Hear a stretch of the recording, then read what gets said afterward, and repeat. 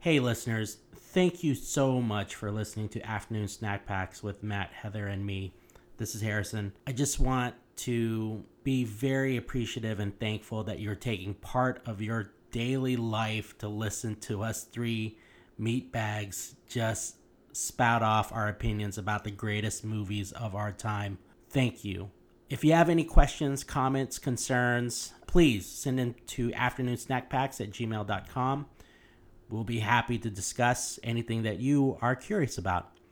In the meantime, we did record the Blade Runner podcast. We are going to re-record it. That's our right as artists, so that's what we're going to do. In the meantime, Matt and I do have personal stories that pertain to number 97 on the list, which is Blade Runner. So please don't be angry with us. It's the holidays. We'll get the next episode up and out as soon as we can. But please enjoy this in the meantime. Thank you. Was this the movie that you had a Blu-ray story? Oh, no, I had a Laserdisc story. Laserdisc for this movie, though, right? Yeah, you have to tell the listeners. Well, it's not... I'll always remember this movie because I worked in the... It was called the Media Resource Center, guys. MRC, part of the library in college where you could check out movies, and there was Laserdiscs there as well. You couldn't check those out because I don't know who would have a Laserdisc player anyway in college. But someone checked it out to watch in the library, and I pulled it out. You know, it's in like it looks like a record, right? And I'll contend that whoever put it back in there first did it wrong. And the open end was at the bottom. Anyway, the disc fell out, smashed. I broke it. So I had to go tell Brian Johnson, my boss. Oh, Brian. Brian he says to me, well, you broke the most expensive thing here. I guess that was a hot item. How much was it? I don't know. Ooh. But it's... I wonder what inflation dollars it would be today. I don't know. Yeah, because... So let's see, I was in college in 81 before the movie came out.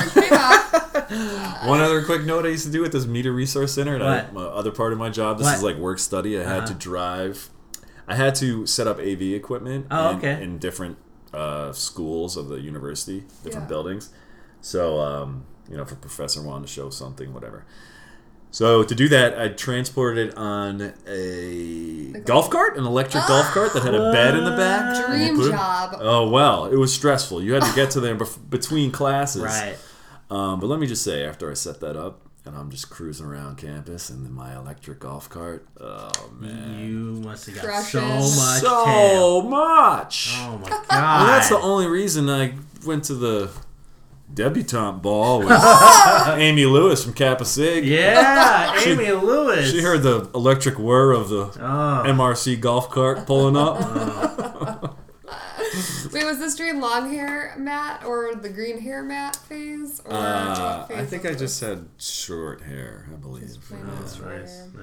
All right. Yeah, good times though, man.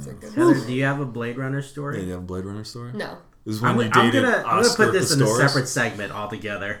Please. I'm not gonna add this to the proper.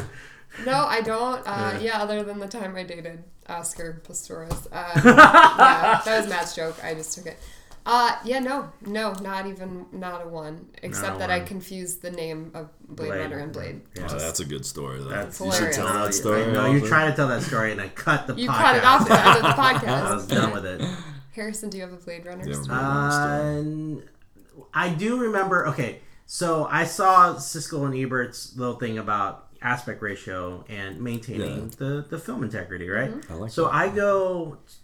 I go to a friend's place, and he has a DVD, and it's got both the widescreen and the Panascan version. And so I say, listen, guys, widescreen is it. You've got to watch the movie. You're from the future. Listen, guys. Yeah, I know. I was like, you really got to watch the entire movie the way that it should be seen, right? So I actually presented both the Panascan version and the widescreen, and it's like it's night and day to me. You know, you're only seeing part of the movie in a square TV, as opposed to the entire the way the movie should be seen. Yes. And then there was my friend's girlfriend at the time was like, I like pan and scan better still. I still like the full frame. You're taking up the entire TV. And I'm like, you are an idiot. In my head, you are an idiot. Oh my gosh. I'm picturing you with like a pointer. Yeah. And just showing them, out. and then totally. And everyone's like just eating pizza rolls, and you're like, "Listen, you guys." Like, to me, it's evident. Drinking new Coke and eating pizza rolls. Yeah, that's exactly what was Crystal happening. Pepsi. Oh my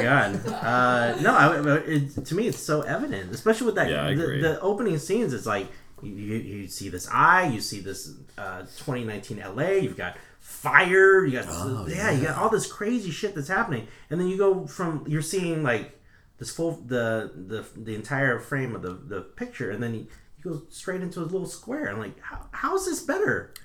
How is this better, guys? I don't know.